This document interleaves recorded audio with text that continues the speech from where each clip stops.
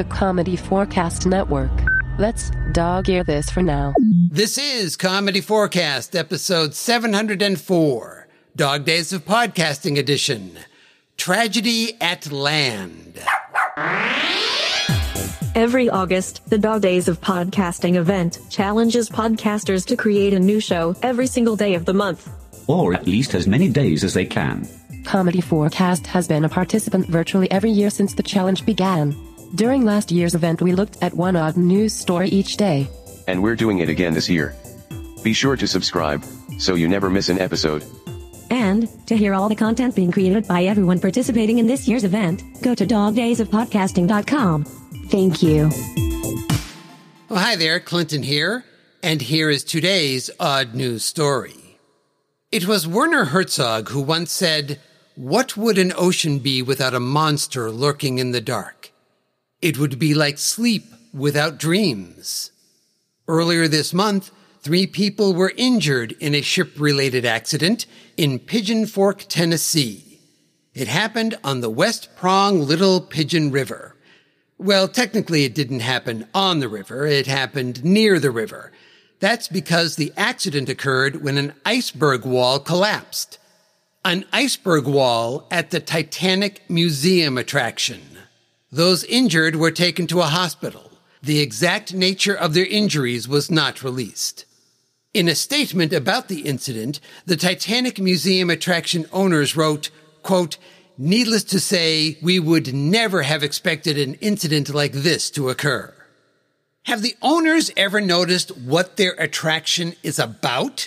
I mean, you know, the whole unsinkable Titanic thing? That's pretty much the textbook definition of "we would never have expected an incident like this." After a closure of less than a day, the museum attraction reopened. The owners said the iceberg wall, quote, "does not currently exist."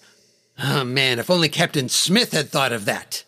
According to the Titanic Museum attraction website, and by the way, that is the name, Titanic Museum Attraction. So is it a museum or an attraction?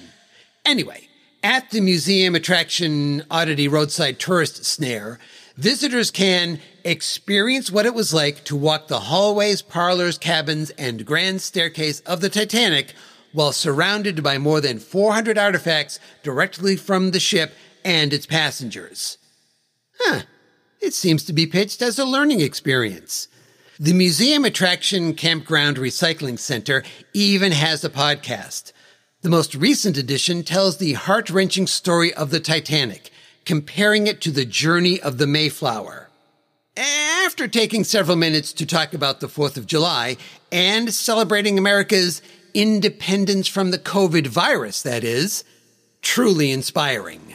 As is the selection at the gift shop, including a keychain featuring a 3-dimensional tag complete with a tiny RMS Titanic forever crashing into the iceberg atop a blue liquid sea. The kiddos might enjoy the Titanic bath toy set, featuring not 1, but 2 sizes of the doomed ship and matching iceberg, plus letters so the little tykes can spell out Titanic. Although SOS might have been a more helpful option. And if all that fails to spark your appreciation of the tragedy, although I can't see how, there's always the Titanic and iceberg ice tray. Fill it with water and create your own frozen tableau. Perfect for drinks that are best served on the rocks. But let's dog-ear that for now. Let's look to the future of the Pigeon Fork Titanic Museum attraction Sideshow Landfill and its sister museum attraction Hoedown Sawcop Cannery in Branson, Missouri, where the spirit of those lost will never be forgotten, especially during the upcoming Titanic Ghost Hunt and Dinner with Wraith Chasers. It will be an evening of adventure guaranteed to have your heart skip a beat. But don't worry, over in the gift shop, you can buy a Heart of the Ocean necklace, earrings, bracelet, or ring to be sure your heart will go on. Until then, that's it. We're done. Bye-bye. Episode contents, including story and music, by Clinton Alvord. Copyright 2021. All rights reserved.